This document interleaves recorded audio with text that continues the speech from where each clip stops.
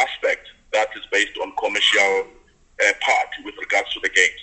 Now, that's why you found that it was not that easy for them to reach that decision. And you must remember also there are huge financial obligations with regards to those corporates who have committed themselves to resource the games itself.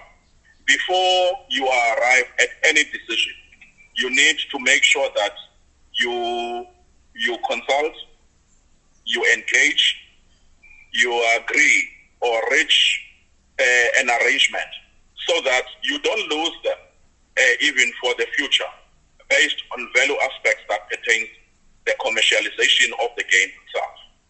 Again, assessing the risk going back to the participants as well. It goes back to those preparation plans.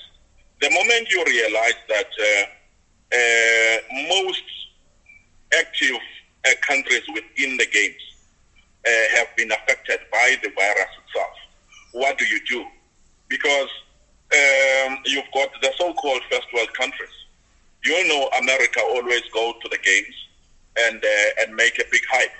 If the Americans, they've got a huge fear with regards to the platform as well.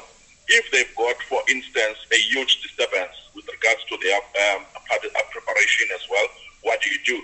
You go to the Scandinavian countries. You would know how powerful are they when it comes into the circuit. And you come to Canada as well. Some of the countries will raise their hands to say, look, we're not going to be able to fulfill this obligation. What do?